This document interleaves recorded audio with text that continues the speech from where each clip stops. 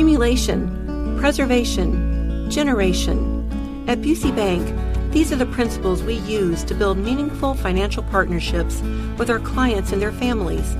With sound advice and vast resources, partner with Busey for a personalized approach to your legacy.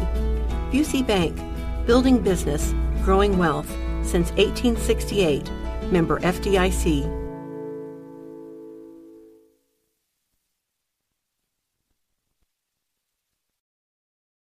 Meanwhile, the Australian Prime Minister is at the White House today playing grab ass with Hair Sniff McGee and made a little speech earlier today. And Joe Biden did. Yeah, Joe Biden made a little speech earlier today, and I believe he was trying to channel Neil Armstrong's iconic speech from when he landed on the moon. Right. Take a listen to this. Something just doesn't sound right. Nearly 55 years ago, American astronauts took humanity's first step on the moon. They sent a message, forever etched in history. Quote, "That's one small step for man and one giant step for mankind." Narrator, that's not the quote.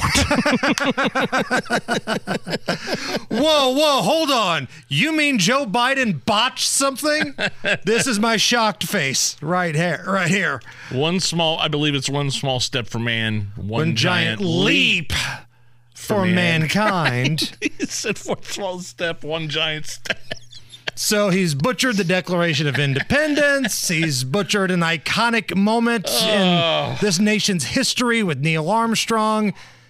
But he got 80+ million votes, Nige, all legal. And if you have any questions about that, you're going to Guantanamo.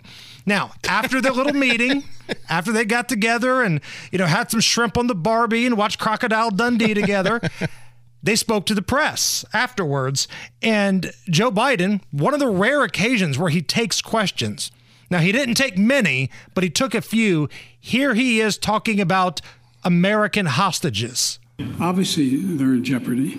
The question is whether or not there's any way of getting them out. If we can get them out, we should get them out. Okay, I agree with you. Can you elaborate a little bit more? But the reporters, again, hand-picked reporters, people he was told to call on, did not offer any sort of pushback at all. Now, I want to remind you something. PBS, the public broadcast system, they function because of your tax dollars, okay?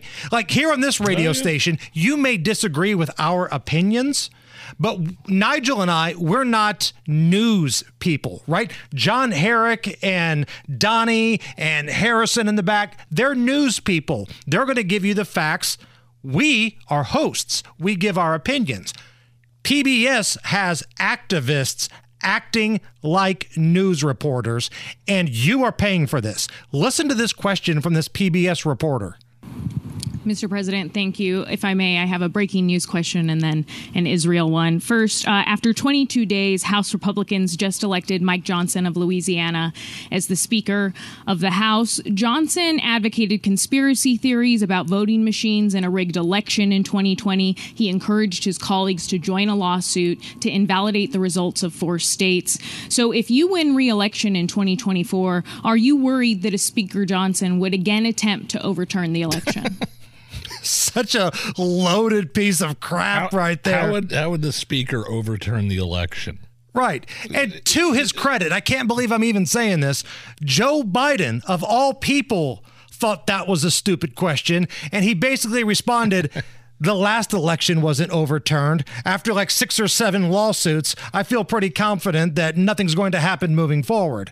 But this lunatic got another question. In the 18 days since Hamas killed 1,400 Israelis, the Hamas-controlled Gaza Health Ministry says Israeli forces have killed over 6,000 Palestinians, including 2,700 children. You've previously asked Netanyahu to minimize civilian casualties. Do these numbers say to you that he is ignoring that message? What they say to me is I have no notion that the Palestinians are telling the truth about how many people are killed. So her question is basically, are you mad at Israel for fighting back?